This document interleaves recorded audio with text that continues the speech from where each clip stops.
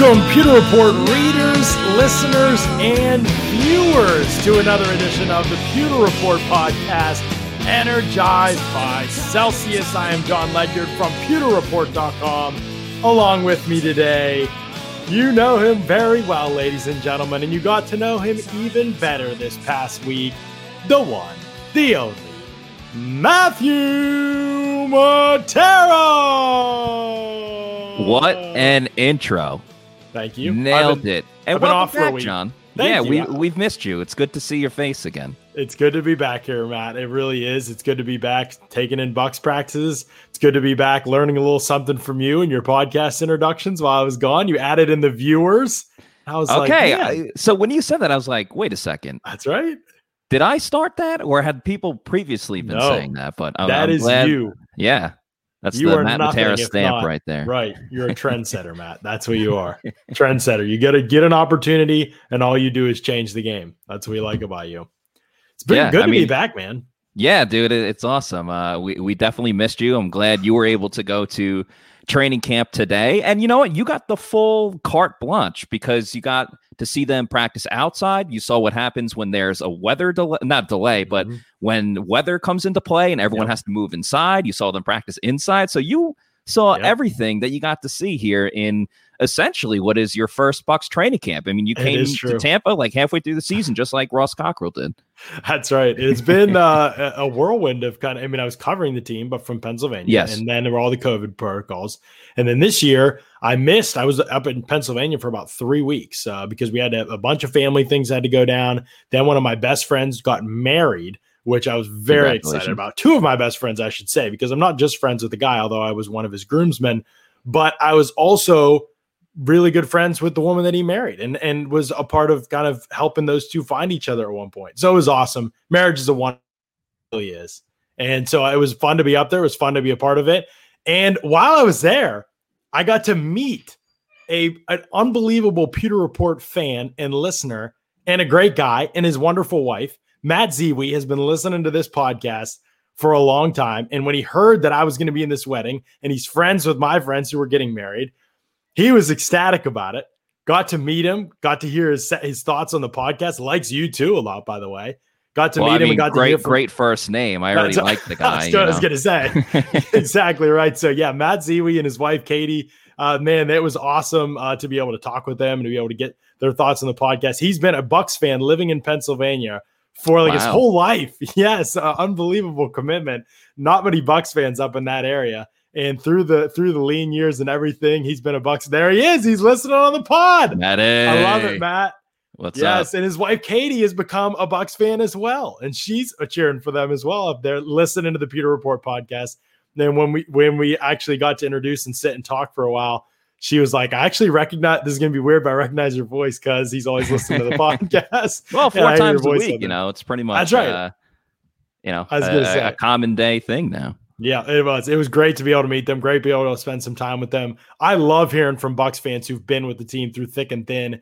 And when they're hailing from Pennsylvania, from like the Erie, PA area, that's just even better to me because the faithfulness of enduring those losing seasons definitely deserves to be acknowledged. So great stuff. Thank you, Matt and Katie. You made the stay up in Pennsylvania really great and hope you're both doing really, really well and recovering from that wedding as well as I was because the wedding was great, but I had to leave that wedding, Matt.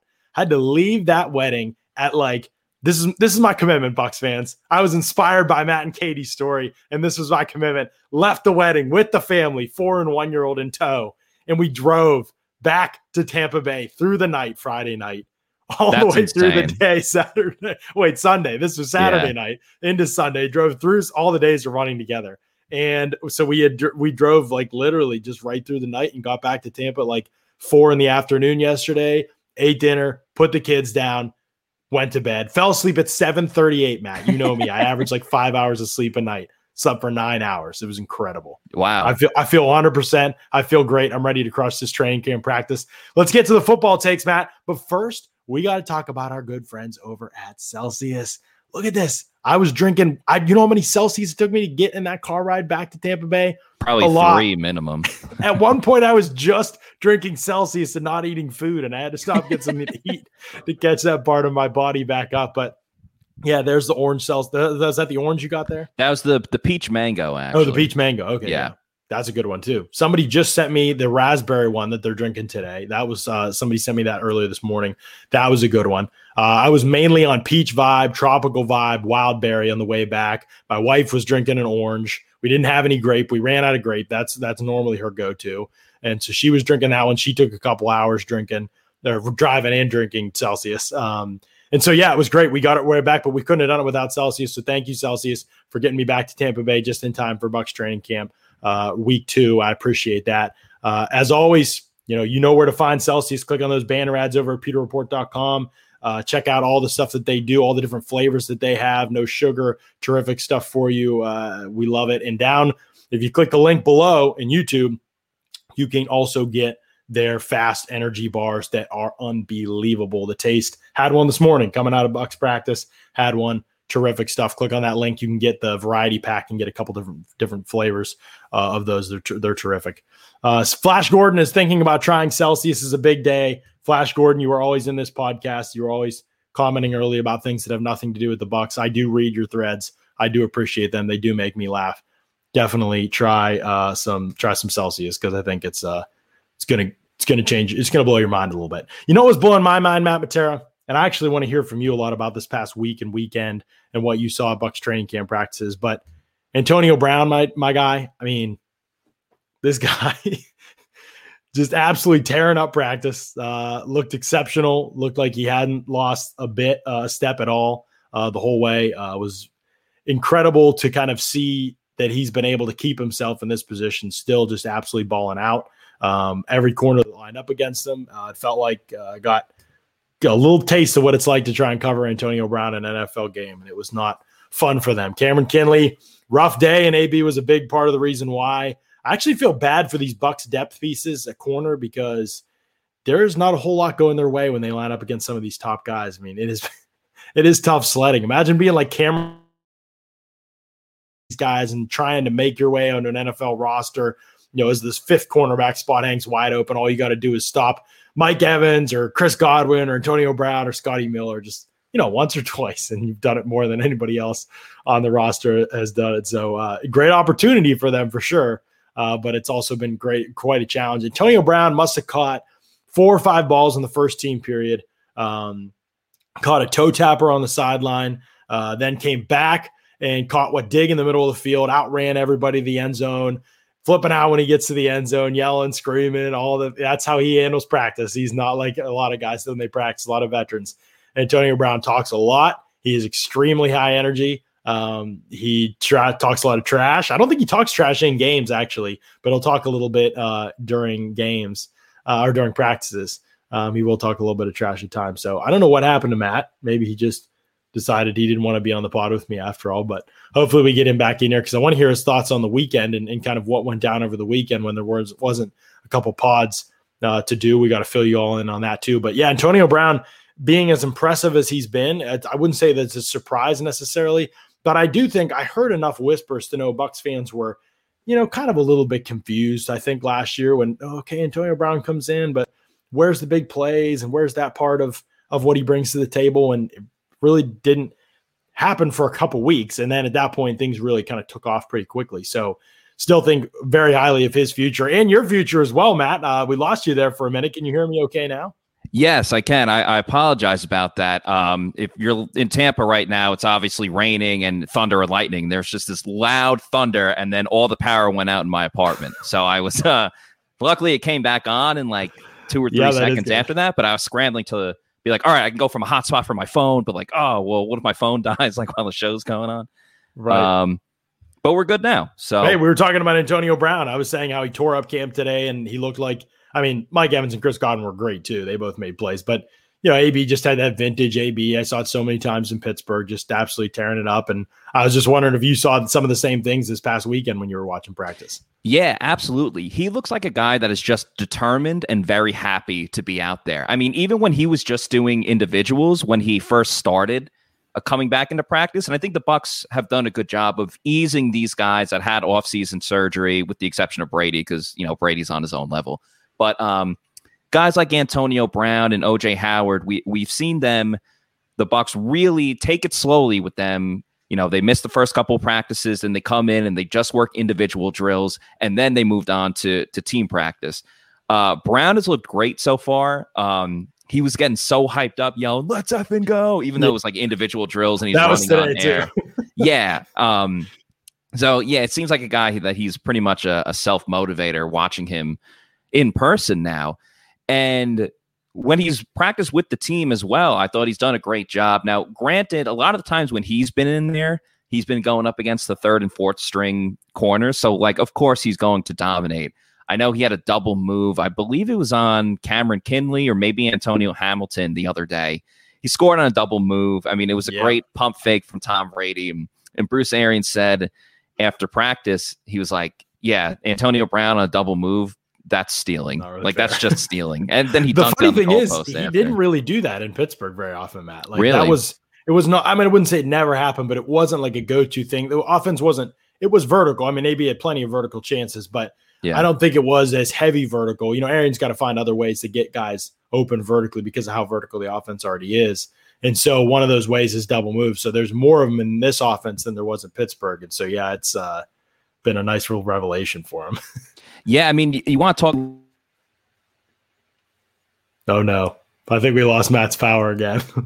The Storm is just wrecking Matt, apparently, but I am having no issues here on the Storm side of things. I don't have any Storm, so we'll see how long it can go before it affects me as well, but hasn't happened so far. It was funny today that it was two ex-Steelers that really stole the show. I found myself laughing at that a little bit. As Antonio Brown, you might expect that, but Ross Cockrell had the greatest day probably of his professional career, maybe even personal. I mean, this guy's wife just qualified for the Olympic finals this morning, and I believe it was the 400-meter hurdles. And he got to watch it with the whole Bucs fam, with the whole Bucs team. And it was awesome, man. I mean, the celebration was great. It was exciting stuff. It was fun to see. It was just, I don't know. It was fun to see the celebration kind of take place in that room and see how connected with her and to what was going on with her journey kind of as an athlete. Having only known Ross for less than a full year, even for a lot of those guys, it was really, really cool. So it was a cool moment for him. Then he went out to Bucs practice and absolutely tore it up. 3 interceptions on the day of practice. I mean, for a player in practice, that is very rare to get 3 interceptions.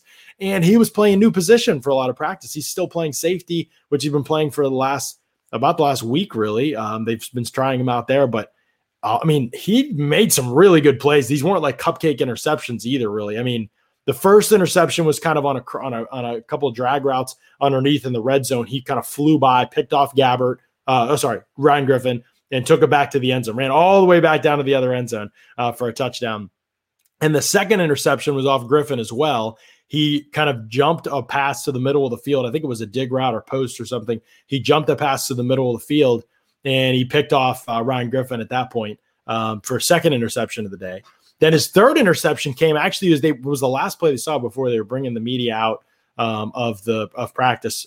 So it ended practice. But he intercepted Blaine Gabbert on a deep throw. He made like a kind of a diving pick. He was on the ground when he caught it, and so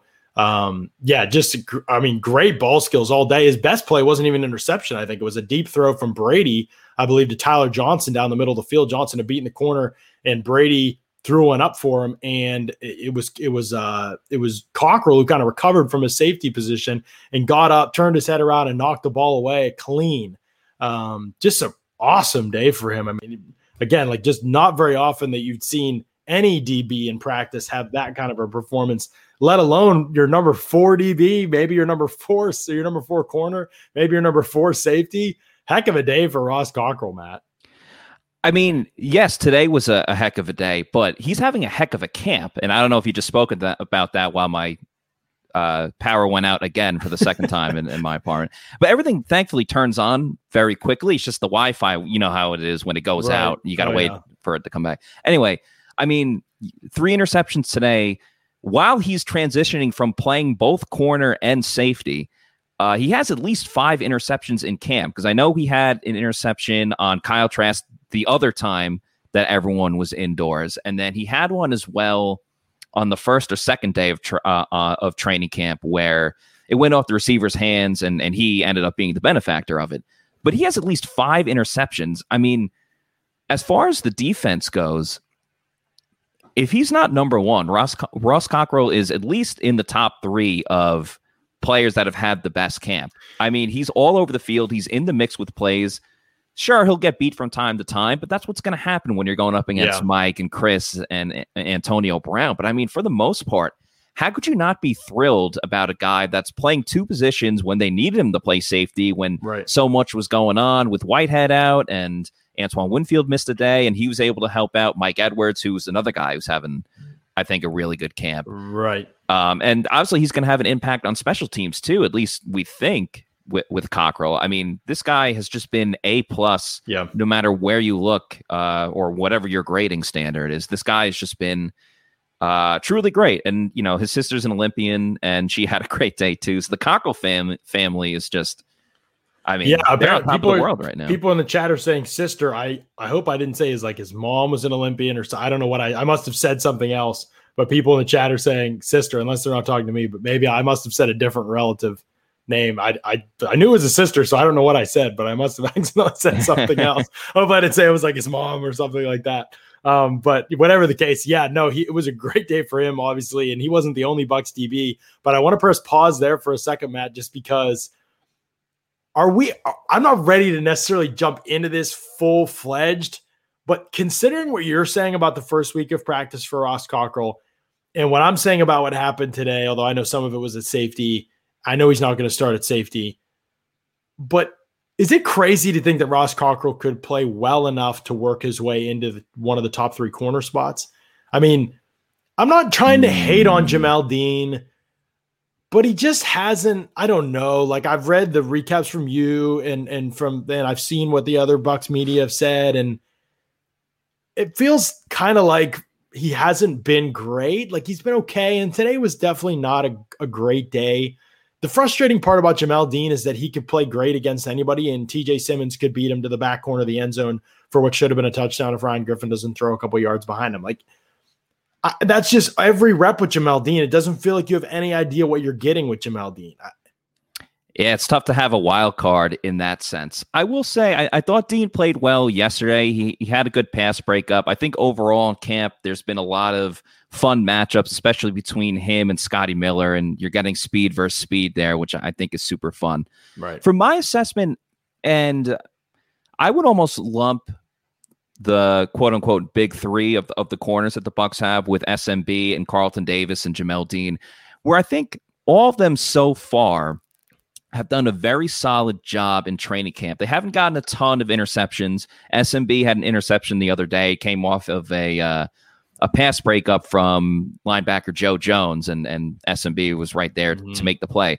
Overall, I would say Carlton, Sean Murphy-Bunting, and Jamel Dean have done a good job of, in pass coverage. They're covering pretty well. They get beat sometimes, but that's going to happen when you have like 1,000 reps each and every single day at practice. They haven't had like the big splash interceptions or things like that, but I think overall they're doing a good job in coverage. And sometimes with that, no news is good news, especially when it comes to the cornerback situation, because if they're not throwing it your way, it doesn't mean you're not doing a good job. It just means like you're doing a great job because you're covering your guy. They're not throwing it towards you. With that said, I will say that if you were going to rank it out of the 3 of who's having a good camp and who hasn't, I would probably put Dean at 3 because I think Carlton has really showed up. He's had some good battles with Mike Evans. He's won some. He's lost some. They have him up against Jalen Darden at times, and I know we've spoke about this before on the first day. Jalen Darden burned Carlton Davis deep. But I think that set something off with Carlton where he wasn't going to let that happen again because they went. Well, it did happen again though. It happened today. Okay, well, today. I can't speak for today. At the end of the 2-minute drill period, Jalen Darden beat Carlton Davis deep for a touchdown from Brady. Perfect throw. Davis had great coverage, and at the last second, Darden kind of like hit another gear and kind of leveraged his body, like his arm, real subtle. I don't think no way it would have been called. I don't think it wasn't even OPI. It was just great technical work, getting down on the top of his route and getting in position to make the catch and finish for a touchdown in the 2-minute drill. It was one of the plays of practice, one of the highlights of practice. But in general, what I saw from Carlton and what you've read from Carlton, what everybody seems to be saying about Carlton, yes, Carlton is still showing out. Yeah, you're always going to give some up as a corner, but he's close on these plays. He's in position. Sometimes you give stuff up. My issue with Dean is that I don't know if you can trust him. And I know we're way ahead of ourselves. Obviously, if he balls out in preseason and plays well early in the season, great. But this is going back to last season, things that he put on tape, on film. I just don't know if I trust him. And I definitely trust Ross not to make mistakes. And it feels like Dean makes a lot of them. He did mention today and talking with us that that's one of his focuses, is trying to improve his football IQ. I get it. I know he's saying that because the coaches have literally probably said that to him 100 times, and that's what he's supposed to say. But I just don't know. We'll see. Proof will be in the pudding for sure. But I just think Cockrell is a guy that's been a reliable veteran. You're always trying to replace him, but at the end of the day, he always seems like he makes plays and keeps getting better. And he's tough and he's smart, and it's just a lot to really like about him. And I wonder if there's a possibility that he could work his way into the conversation for more playing time if he continues to play as well as he has in practice. I think there's certainly an opportunity there. I mean, we speak about it all the time that Todd Bowles loves versatility, and the Bucs have shown, one, that they're willing to give Ross Cockrell opportunities, because we saw him get some playing time last season when Sean Murphy-Bunting was struggling a little bit. And on the flip side of that, it shows they're not afraid to bench one of their, promising young up and coming players if they don't bring it. The coaches are very, at the forefront and upright with things like that. They're going to put the player on the field that gives them the best chance to win. So I think that combination with Cockrell willing to play safety, if they ask him to do that, I think that says a lot about where, they trust this guy in multiple different situations. He's already playing in 2 different spots. So, hey, I mean, if he can do that, he can certainly make it into the top 3 in the corners. I think a week in is a little too early to be like, hey, let's make this move already. Oh yeah. But yeah, I mean, sure, it's something that you could at least monitor. And if Dean really starts to struggle, or if we see in the preseason that he's getting beat on plays that he really shouldn't be, I don't think we should be pushing that narrative already. But I understand your question. It's a fair question to bring up. I would say it's more just Cockrell dominating out there versus Dean really struggling that badly that there needs to be a change. But today wasn't good from Dean. I would say today wasn't great from Dean. Maybe that hasn't been the case all week, and that's good. That's good if it hasn't. And he should not be. Nothing should be taken away from Dean at this point in time. But maybe it should be. We have been like Leonard and Rojo is the only competition. Yeah. And maybe there's a path for there to be a competition at corner if some things were to continue and Cockrell were to play, very very well in the postseason or in the preseason action. That might be a thing. By the way, I think I said Ross Cockrell's wife, according to people in the thing. I don't even know if Ross Cockrell's married. So I have no idea where I got wife. Still a little rusty coming back to the pod. I apologize to Ross Cockrell's sister, Anna. That's who qualified for the Olympic 400 meter. By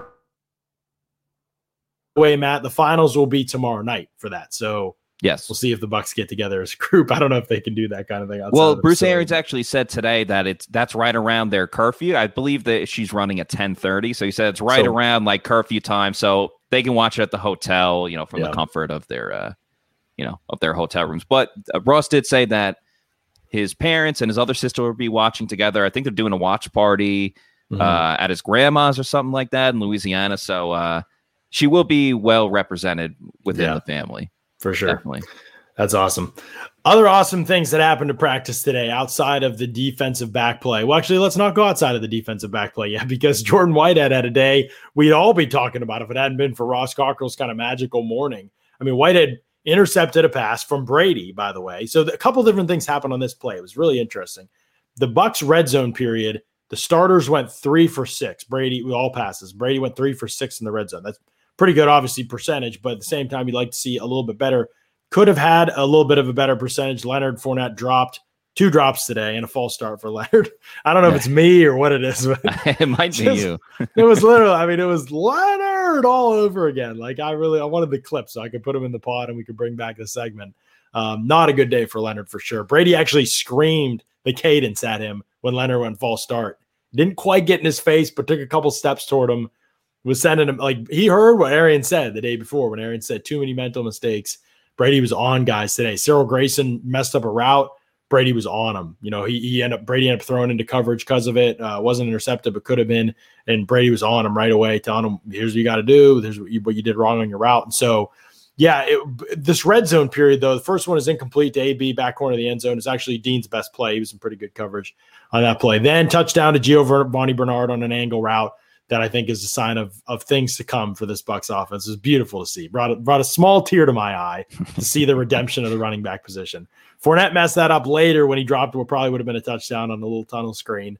That could have been 4 for 6 in there. And then the other play was he was intercepted by Whitehead. It was a blitz. They ran a stunt. JPP came inside. Hainsey playing center picked up JPP really well, but JPP kind of anticipated it and kind of like leapt up to get in the passing lane, and Brady couldn't see really, so he kind of just got one out, and it was to Whitehead, and Whitehead just caught it right in his gut, ran it back. So he made a great play there. Earlier in the practice, he picked off Gabbert deep. He was going for Jalen Darden. Darden was open, a little bit underthrown, I think, and Whitehead, 2 high safeties. He came over, made a great play on the ball. Not the kind of thing we've talked about a lot of the good things with Whitehead, Matt. We don't necessarily say that he has this great range and ball skills as a deep safety.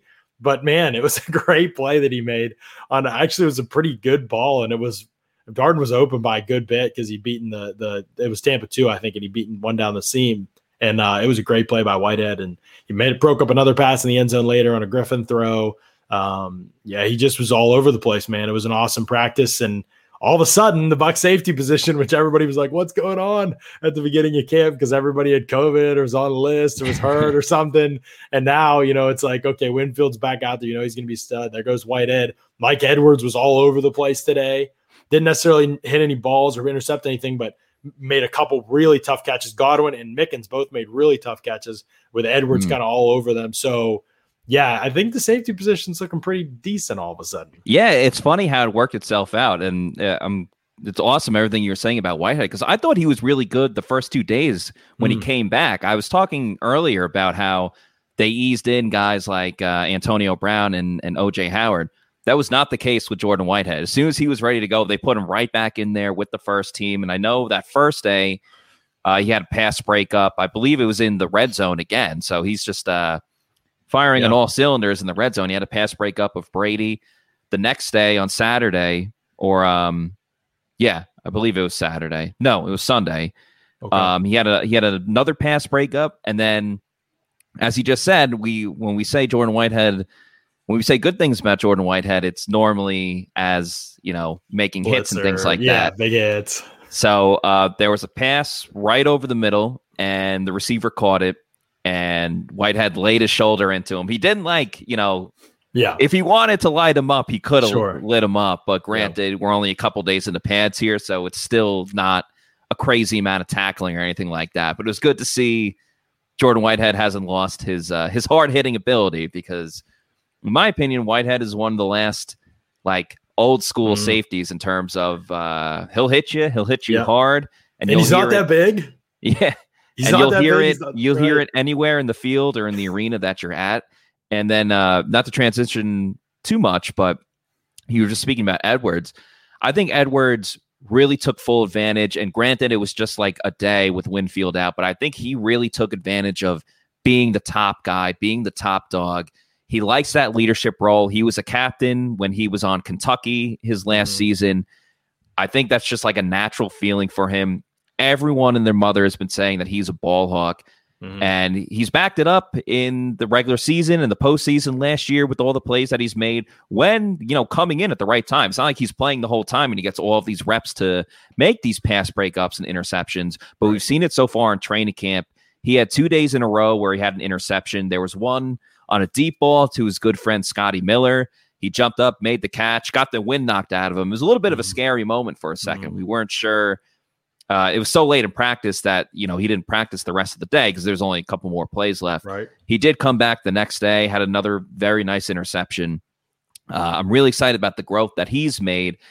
It's like all of a sudden there's all these good safeties, and is there more than one good corner? We don't know. I mean, I'm not saying there isn't, but I'm just saying we don't know. And it's like, wow, could Ross Cockrell play corner a little bit more and get him on the field? Could Mike Edwards play safety and maybe Winfield play corner? And I mean, I'm just saying, I guarantee Winfield playing the slot, obviously. I guarantee that is something the Bucs coaches are talking about in the at least as a plan B, because getting more talent on the field is always a priority. Like that's, if you can do it, you do it. And so I'm not saying that Cockrell's better than SMB or better than Dean or anything like that. I'm saying they saw a lot of those guys struggling last year, played better in the playoffs. I don't think in the playoffs, by the way, they would have hesitated at all had those guys struggled or played like they did in the regular season, because obviously you got to be quicker on the decisions in the playoffs. To yank one of them and get Cockrell in there and go to a plan B, it didn't happen in the playoffs, so we're not talking about maybe, but I still think if it happens in the regular season, knowing that they have options and some depth, and maybe Winfield can play a little slot, and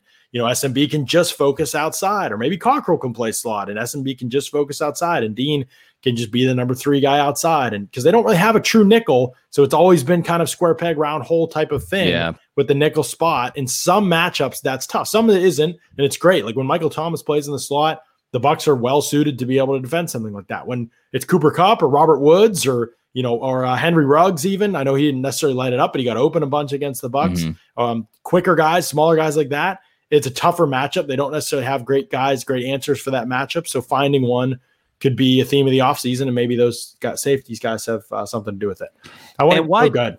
I was Go just going to say, and why not? If you got all these different pieces that are all talented and can help you win football games, why not mix it up and put in different scenario situations? It's only going to help your team and make it more confusing for the opposing offense. I mean, we saw last year, there was a time where, it was a third down play and Ndamukong Suh was lined up essentially with the linebackers just to get a running start on a pass rush. You know, is that, I mean, maybe it won't confuse you, but it'll certainly take you off guard or lose your focus for a second when you see Suh lined up next to Levante David like that. Yeah, so absolutely. Why not, if you could do something like that with the secondary, whether it's moving Winfield to corner or having Cockrell play corner on one play and then safety the next play, throw everything off at the quarterback there. There's so many different little things that the Bucs defense can do. It makes it very exciting heading into the season. It does. It makes it a lot of fun, and it'll be especially because they made so many changes late in the year last year. Now we don't know what their new normal will be. We have to watch them in the postseason. We don't know what their new normal will be, and there was a lot more 2 high safeties today than I can't necessarily remember seeing a lot of last year, and so it'll be something to monitor moving forward. Scott Federico says, John, with Tryon likely pushing Nelson down the depth chart, you could take out the word likely. Joe Tryon having a great camp for sure. Does Nelson have the frame, leverage, and power to add 10 to 20 pounds to possibly succeed Golston at 5 tech? It's a good question, Scott. First, I'll say generally that 5 tech's kind of a dead position. The Bucs are in base defense so little that it doesn't really matter. Like, it's not really worth, like, Golston wouldn't be worth a roster spot in today's NFL if the Bucs hadn't seen he can play 3 technique and be a good run defender when they go to nickel alignments, which they're in most of the time anyway. Or B, Golston can't be or isn't an asset rushing the passer. If he weren't an asset rushing the passer, then again, that would kind of kill his value. So you really just have to be good at those 2 things. And Golston doesn't really even play that much 5 tech, to be honest, anymore. Like, it's just not the way teams line up as much in today's NFL. So I would still say Anthony Nelson would need to be basically a great 3 technique or a great interior rusher for him to make any type of position switch. Those are really the important things. Can Anthony Nelson stop the run as a 3 technique inside? Because that's where his value would be attached to as a roster spot. I don't see that being because Nelson is a pretty good run stopper as a defensive end or an edge defender, so just keep him there. And the other part of it is he a great inside pass rusher? We've seen basically no evidence of this so far in his career. I know there was hope about it because of his length. Maybe he can bulk up. I mean, he's already a pretty big dude, but maybe he can bulk up and maybe he's better inside because of it. I think it really is about quickness inside more than it is about power. Quickness, if you're going to be an inside pass rusher, you want to be able to cross guards' faces. They're not as quick. They're not as long-armed inside. They have less room for error, basically, if they miss a strike against you, if they don't have athleticism, if they miss their punch because you outreached them or because you are quicker than they were, there's harder for them to recover because they usually don't have the same athleticism length. And you see Donovan Smith. It's not always technically perfect, right? But he's an offensive tackle, and sometimes he can push the guy by or he can recover because he's a good athlete in that space. It's usually less likely to be the case for guards and centers inside. So that's where I'd want to see Nelson kind of have traits that suggest he can move inside. I don't really see that with him. So I would say it's pretty unlikely that he ever position switches unless there's some crazy physical transformation that I'm not anticipating at this time with him. He What has Anthony Nelson done for you? Have you seen anything? I know he's one of the questions going into camp, but Cam Gill has been out for like 5 practices now. He was out again today. It's a big opportunity for Nelson. I didn't notice him today. Yeah, so I would say for Nelson, the first couple of days of practice, God bless you, it was very, very quiet. Didn't see too much, didn't struggle, but didn't come up with any of those big impact type of plays. And then over the weekend, he was able to turn it on a little bit more. He had a sack against Brady on Saturday. No, sorry, on Sunday. I got my notes here. First of all, my days just blend into each other. Are you going to sneeze again? I thought I was going to, but it was a false alarm. Your days, there were like 2 nights in a row where I didn't sleep. I have no clue what happened on any day this weekend. Yeah, but Nelson had a sack against Brady, so I think that that's important, or a would-be sack, as we like to call it, because no one can touch the quarterback. But he did have a good play there. He had another pass rush where he didn't get to the quarterback, but he forced the quarterback to make an errant throw. And so I think we've seen him take a step in the right direction. I think the problem for him more than anything else is that Joe Tryon has just looked so great, and he's getting to the quarterback. And you see, one of my favorite drills in training camp is when all the pads come on and you just do offensive line versus defensive line, one-on-one pass rushing opportunities. And Tryon's first rep, I mean, he got to the quarterback in like a half a second, did a little move to pin the lineman's arm down and bend and get by him. It was just like, if you blinked, you would have missed it. And that was after he had already made big plays on the field, getting to the quarterback or forcing the quarterback to move up in the pocket so Khalil Davis can get a sack. I think Nelson has done okay. As I said, he did better over the weekend, and I think that's more encouraging if you pick it up as the pads come on, which is one thing Bruce Arians talks about, that everyone looks good in shorts. Who looks good when the pads come on? He definitely took a step forward with that. But again, because of Tryon, just one being the number 1 pick for the Bucs and the camp that he's putting on, it's very clear it's going to be 3 and 4 Tryon and Nelson when the season comes around. Yeah, very, very clear to me. I think that Tryon looked really good today. It wasn't quite. I wish we would have had one-on-ones. We didn't have any offensive line, defensive line one-on-ones today. Oh, man. I'm hopeful for that. Have there been any this so far?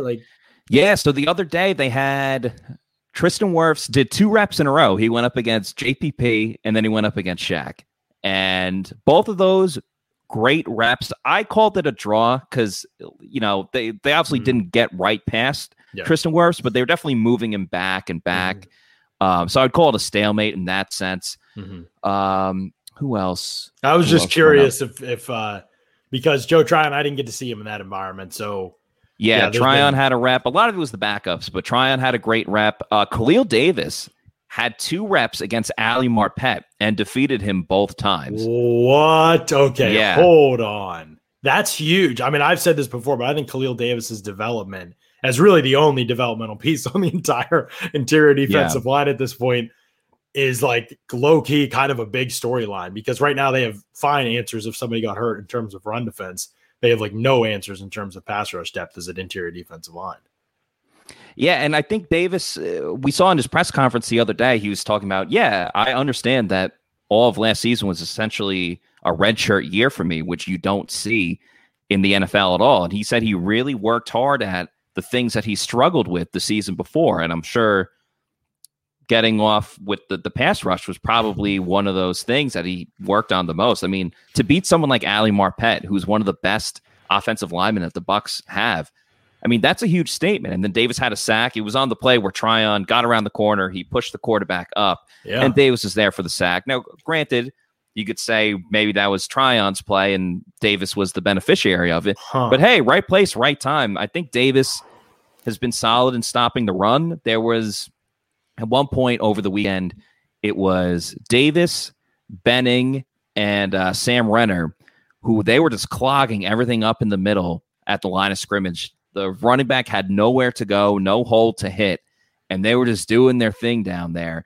I think it's a great competition with the backups for the defensive line. We obviously know who the main guys are, but Sam Renner, first guy out on the field today. I saw you tweet that. There you go. Working working on the sled a little bit, getting his mind right. I was like, all right. I mean, that's what you got to do, man. I mean, he knows he's a bubble guy. Everyone knows it. You got to do anything you can to stand out against your competition. And if it means you're the first guy out there getting more reps than everyone else, that's what you got to do to make this team. That's a good point. The last guy out there has been Raven Green, right? I mean, he was MIA for a while. Now he's here, and I didn't notice him at all today, Ben. To be honest with you, I didn't see him one time make a play or anything like that. So we'll have to keep monitoring him. Obviously, the opportunity's there, but it's pretty clear at this point in time. Cockrell is the number 4 safety. He's running with the number 4 safety almost exclusively right now. So already that's uphill battle for Raven Green a little bit. Special teams will be where he has to make his mark. Don't think he was out there on the first kickoff coverage team today either. So we'll see what happens with Raven Green. He missed some time, and he's going to have to stand out in preseason probably to get those opportunities with the first team special teams unit. That's usually how these things work. And so if he can prove himself in the game, that can happen quickly. Remember, we're still lots of time until the season, but so far we've seen very little from Raven Green at this point in time. I don't know if I can even write about this, but back to the Joe Tryon thing really quick. I don't know if we get yelled at for saying these things or not. I don't think so. They're usually pretty chill. It probably doesn't mean anything really, but Joe Tryon, Shaq Barrett, Ndamukong Suh, Vita Vea, Jason Pierre-Paul, all out on the field at once together on the defensive line.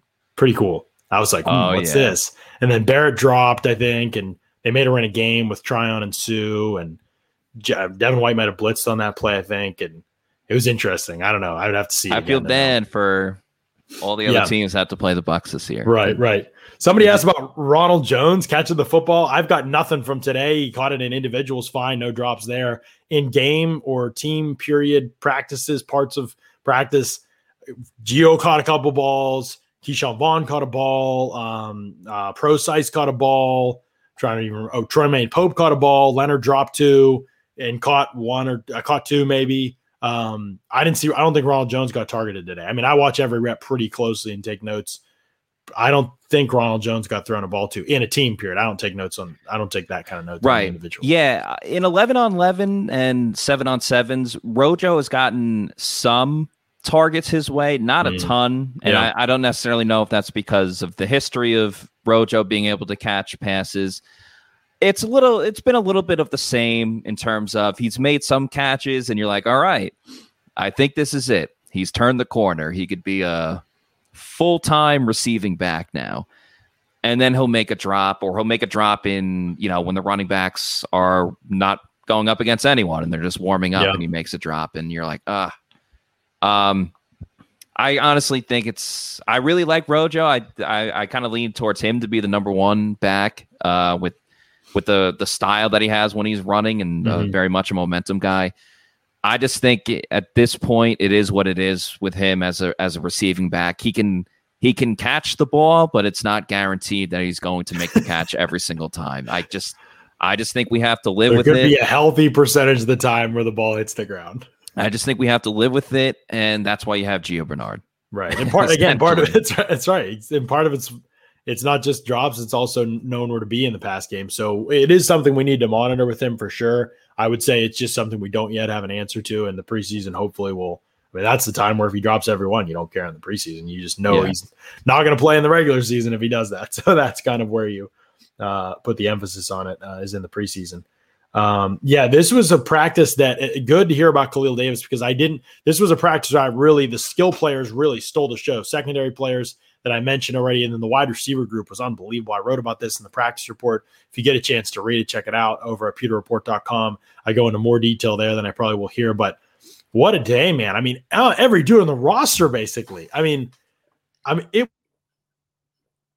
played in practice as a wide receiver, made an unbelievable catch today. I mean, TJ Simmons, deep pass from Kyle Trask, beat Nate Brooks for a touchdown. Travis Johnson, 2 deep touchdowns. Yeah, John, I was going to say these backup receivers have really been making a name for themselves. Obviously, it's going to be very tough for them to make the team, but Josh Pearson, you just mentioned Simmons there. So Josh Pearson, Travis Johnson, and TJ Simmons, they have all been putting in the work, man. And it sucks because obviously one of them, or maybe all of them, are going to be the odd man out because this team is so talented.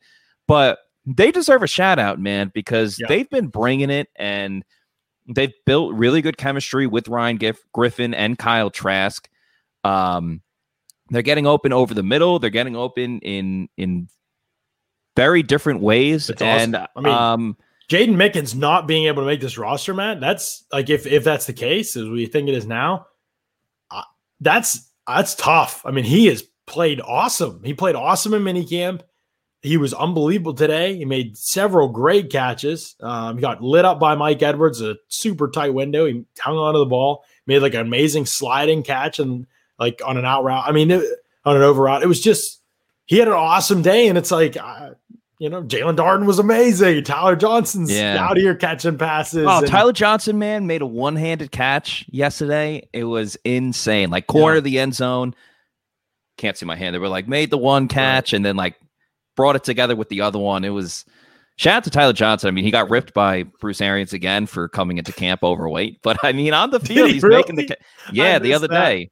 That's funny. I thought I'd seen all the quotes, but I missed that. Yeah, Arians was asked how's Tyler Johnson looked, and pretty much one of the first things he said was he came he came in out of shape. That's his fault. And then out of shape, I saw. Yeah, I didn't see overweight. maybe that was it. Out of shape. Okay, but he kind of ripped into Tyler Johnson there. Yeah. He ripped into Scotty Miller on Scotty Miller's birthday. He was saying that Scotty needs to make the grimy catches because obviously we know he can go down the field, but he said that's true though. Can't be a one-trick pony. And I will say, Scotty came out the next day and was making those grimy catches. He was making catches over the middle. He's making diving catches, some one-on-one work when it was him against a corner. He was. I don't think is it that Scotty doesn't make grimy catches, or is that nobody's close enough to him for him to make grimy catches? I just don't think he really gets a lot of attempts. Yeah, like on passes that are caught the one in the Vikings game when that guy was all over his back. There was definite pass interference when they caught that. I don't know. I mean, what about the Saints catch? He's about to get lit up. That was pretty grimy.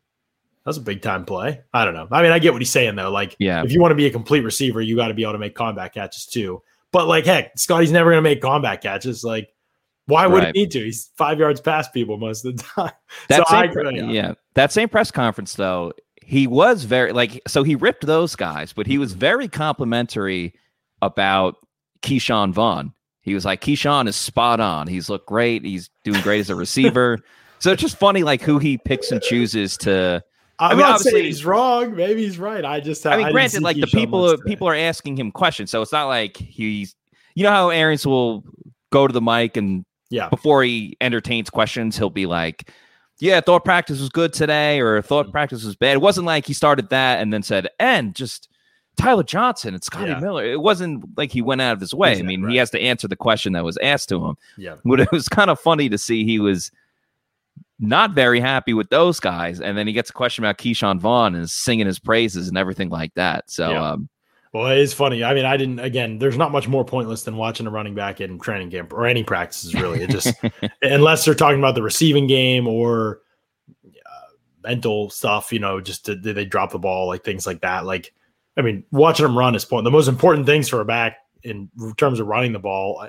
Once you get the basic principles down, which I'm not going to be able to tell from a training camp live practice in terms of reads, but is whether they make people miss or whether they break tackles. And we can't tell either of those things when there is a tackling. So there will be very few observations about the running backs other than in the receiving game until camp. So maybe or preseason games. Isn't it crazy? Like there's a game in 3 days from now, the Hall of Fame game, the Cowboys and Steelers. First of all, I love it, but I can't imagine, just seeing the Bucs practice and there's hitting now and there's full pads, but there's not full, wrapping up tackles and stuff like that. I can't even imagine going to play in 3 days with like very little hitting going on. And now you're going to have guys tackling for 4 quarters and stuff like that. For sure. It's interesting because I think the Steelers have been practicing in pads tackling. Like, for example, I know that some teams are just going to camp.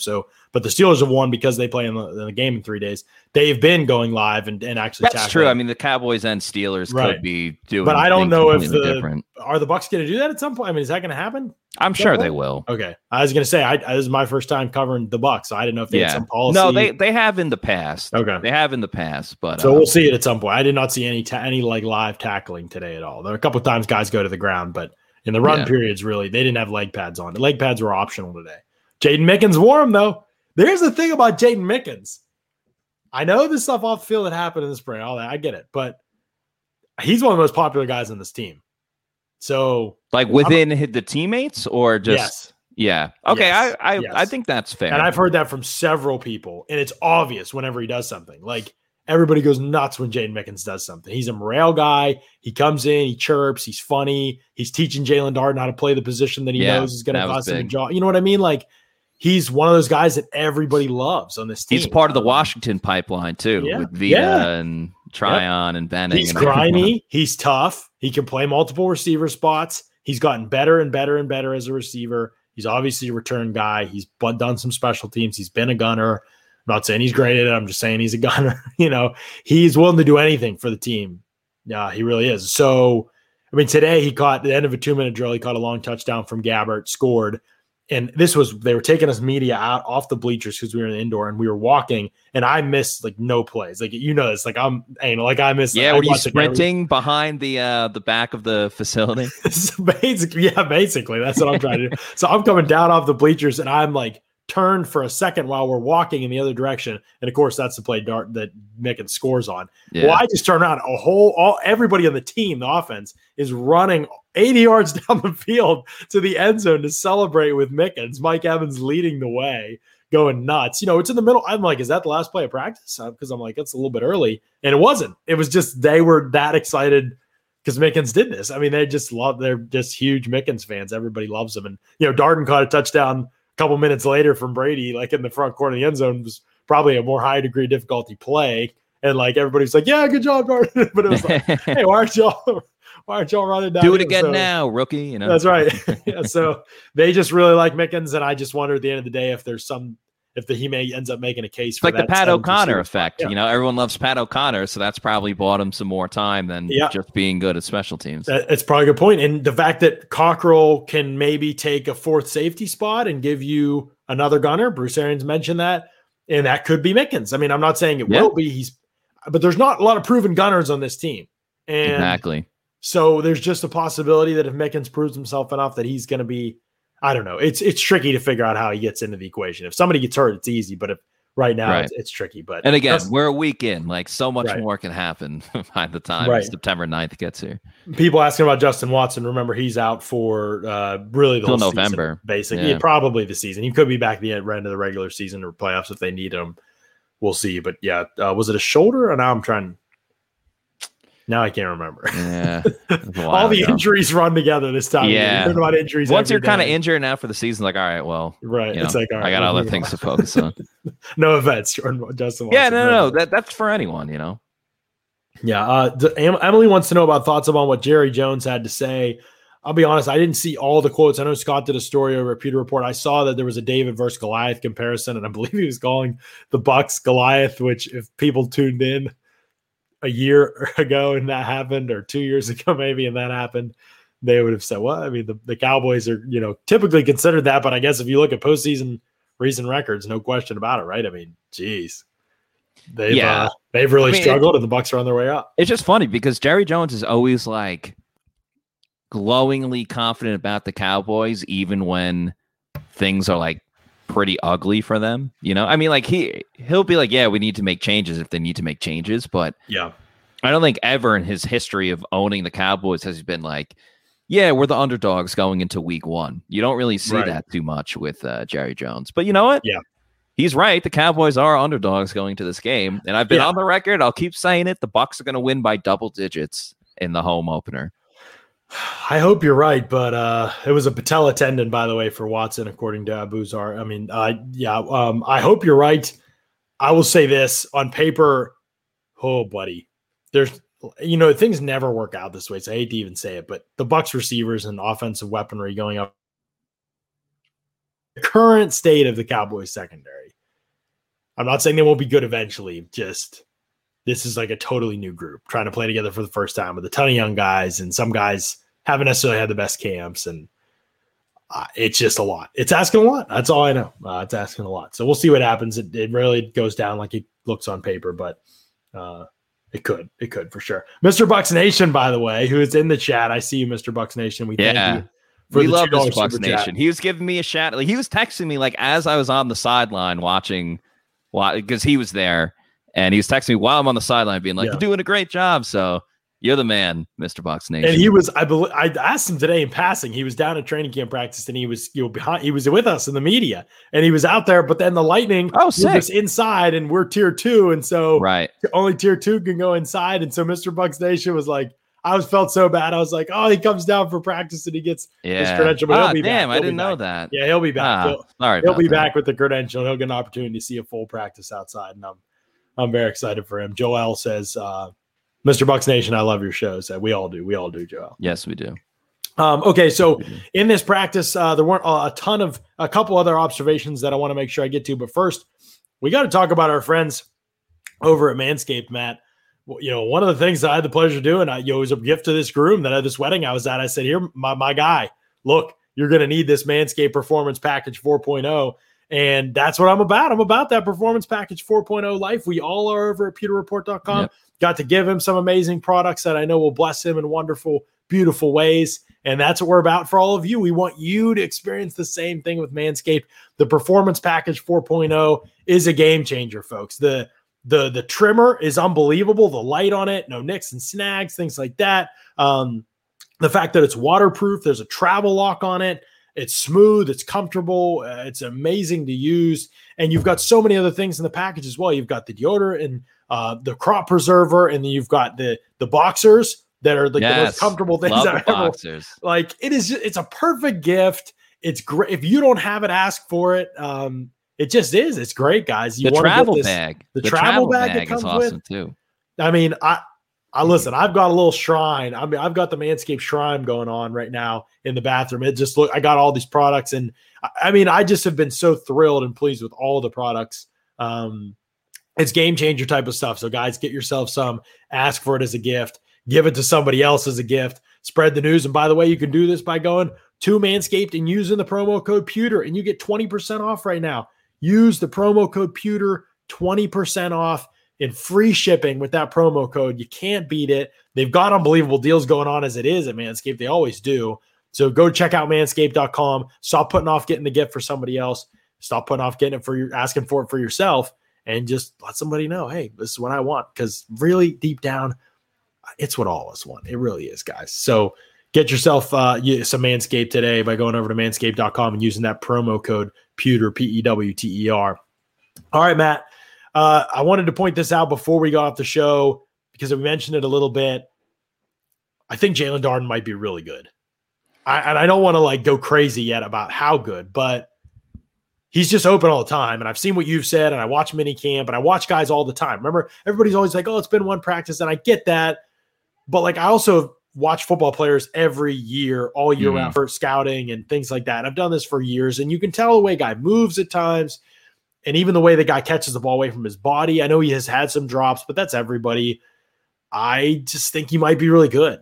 He's not just a small, fast guy. He's technically good. Right. He catches outside his frame. He knows how to get position, and he's tough over the middle of the field. And I've just seen a lot of really, really good things from him. And that's before he even gets the ball in his hand. But yeah, he just looks so, I know he's a rookie, but he looks so comfortable out there. It's like watching... It's like watching a well-tuned orchestra or poetry in motion, as they call it, or just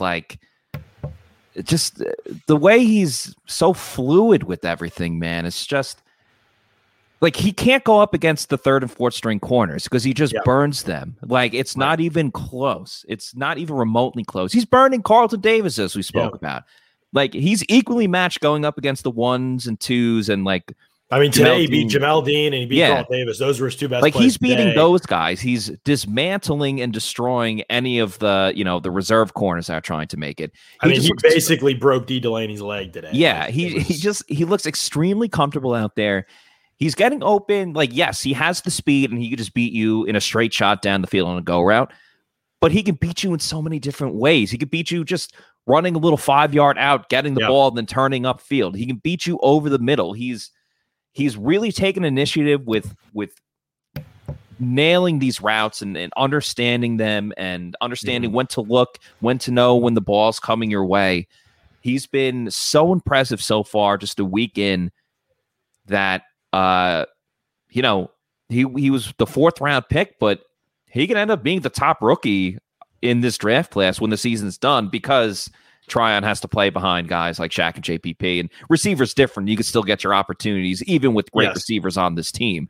And then he gets the ball in his hands, and he's a whole different weapon with that too. He's such an that's the part we don't even we know it from college, but we haven't even seen that because there's not like live tackling. So guys are pulling up, but that's something, a whole other element. He's impressing us without even being able to see what was arguably his best trait so far. We haven't seen that at all. So I think he's going to be, how and I'm not making this comparison because it's so early, but when the Chiefs will like purposely run a screenplay or just like a little 3-yard pass to Tyreek Hill, and then it's like, all right, he's got blockers downfield. What is he going to do? Oh my God, he's a threat to the end zone anytime he has the ball.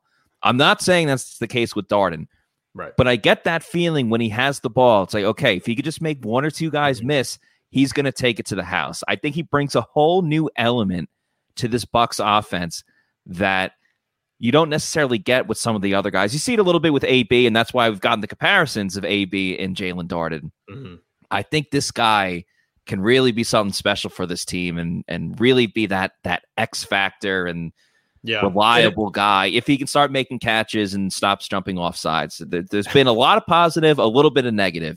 If he can clean up the catches, which I think he will, because he makes all highlight reel catches too. Right. Like he'll make a drop, but then he'll go and make a catch in the corner of the end zone that not many people could go make. So right.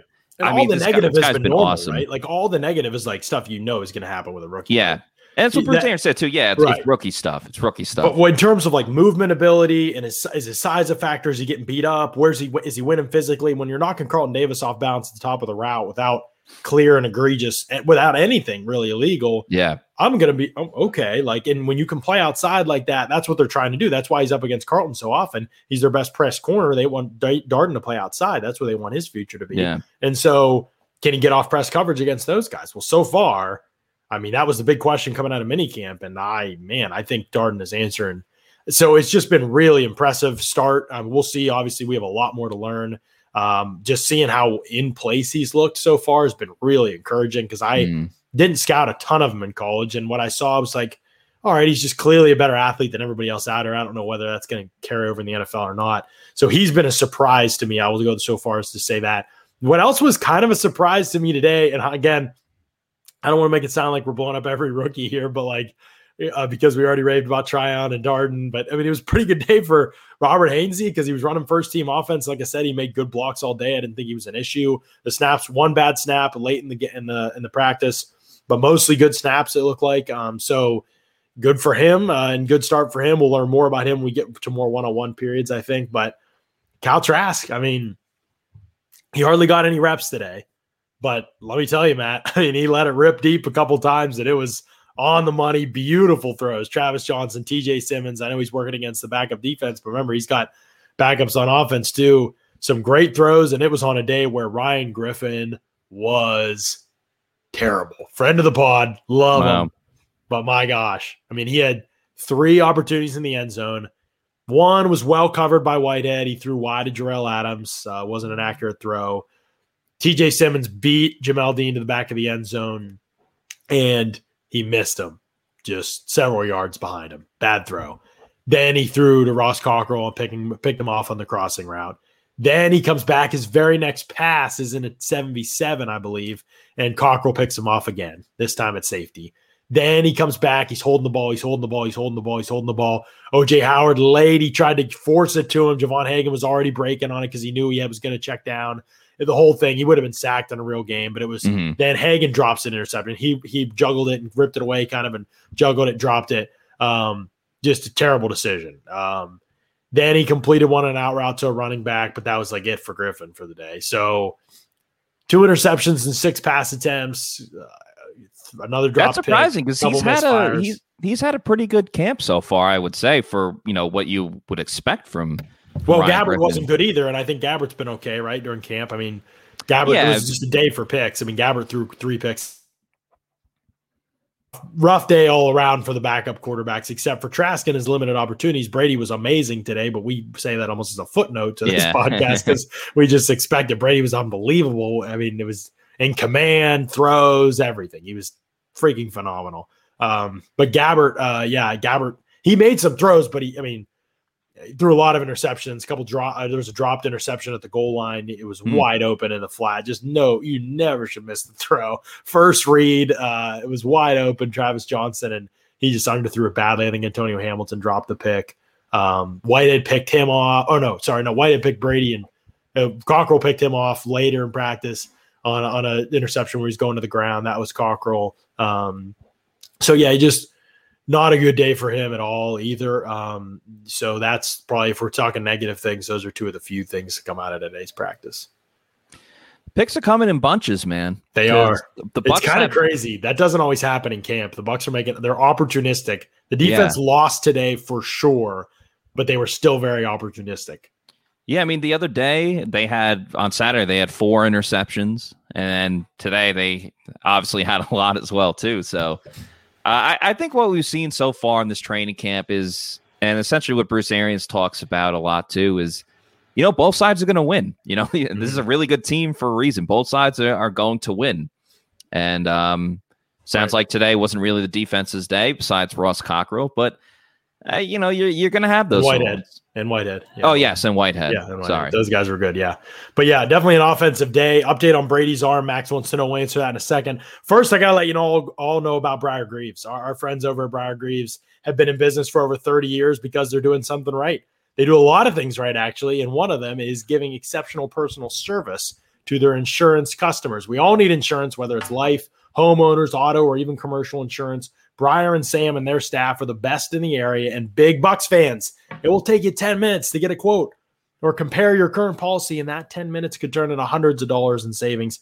Give them a call today, 813-876-4166. Pick up the phone as soon as this pod wraps up. Give these guys a call. Tell them Pewter Report sent you, and guess what? You want to see if your insurance, see if you can save hundreds of dollars. It doesn't cost you anything to do it. Just pick them up, give them a call, and see if you can save money that way. Who doesn't want to know if they can save money that way? I definitely do. So find out how much money you can put back in your pocket. 30 years in the business, Bucs season ticket holders. If you can't save anything on insurance, you have a good Bucs conversation with them. Call Briar or Sam today. Find out about your insurance. Brady's arm. There's really no update other than that it looks awesome. One thing that I thought was really interesting, Paul Atwell, who writes for us as a contributor, obviously, and does a terrific job, did an awesome piece where he interviewed a longtime quarterbacks expert, mechanics expert, and asked him what will change for Brady, or what did Brady have to change last year because of that torn MCL when he was throwing on it?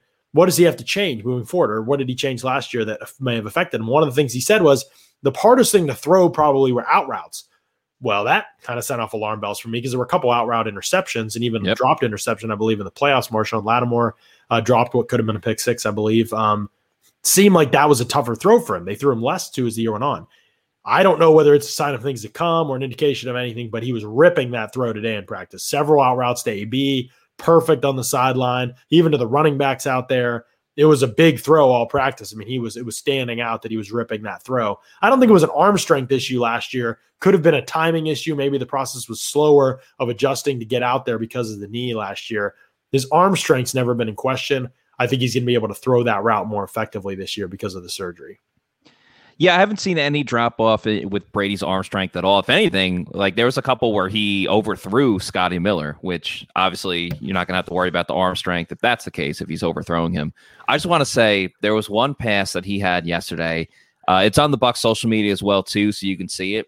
But the deep ball he had to Mike Evans where his arms were outstretched and he essentially like caught it with his fingertips was one of the most insane plays that I've seen since I've ever watched training camp. It was truly unreal. So go over to the Bucs social media and see that, because it was one of those jaw dropping plays where the fans go crazy when Mike Evans makes any play. Like Mike can make a 1 yard screen pass and everyone would be like, "Oh!" I can't wait to see that tomorrow because I didn't get the fan experience. Yeah, today. The place was like shaking when he made that catch. It was like it was just so sick. It's the only way to describe it. Pat Riley wants to know: is it true, as reported, that Brady is running a 4.5 40 now that his MCL has been repaired? It is about as true as you being the Pat Riley. Yeah, that's good. That's what we'll say about that. But it was a great practice today, man. Some practices I'm not Bucks practices, but some practices you go to and you cover, and they're a little bit dull. Like it doesn't. It's the pace, but it was fast. It was crisp. There were unbelievable highlight reel plays on both sides. Depth guys showed up. The energy was awesome. I wasn't sure what to expect. I knew Arians had been down on some of their practices. And before pads came on, it feels like all the padded practices have been great and gotten rave reviews.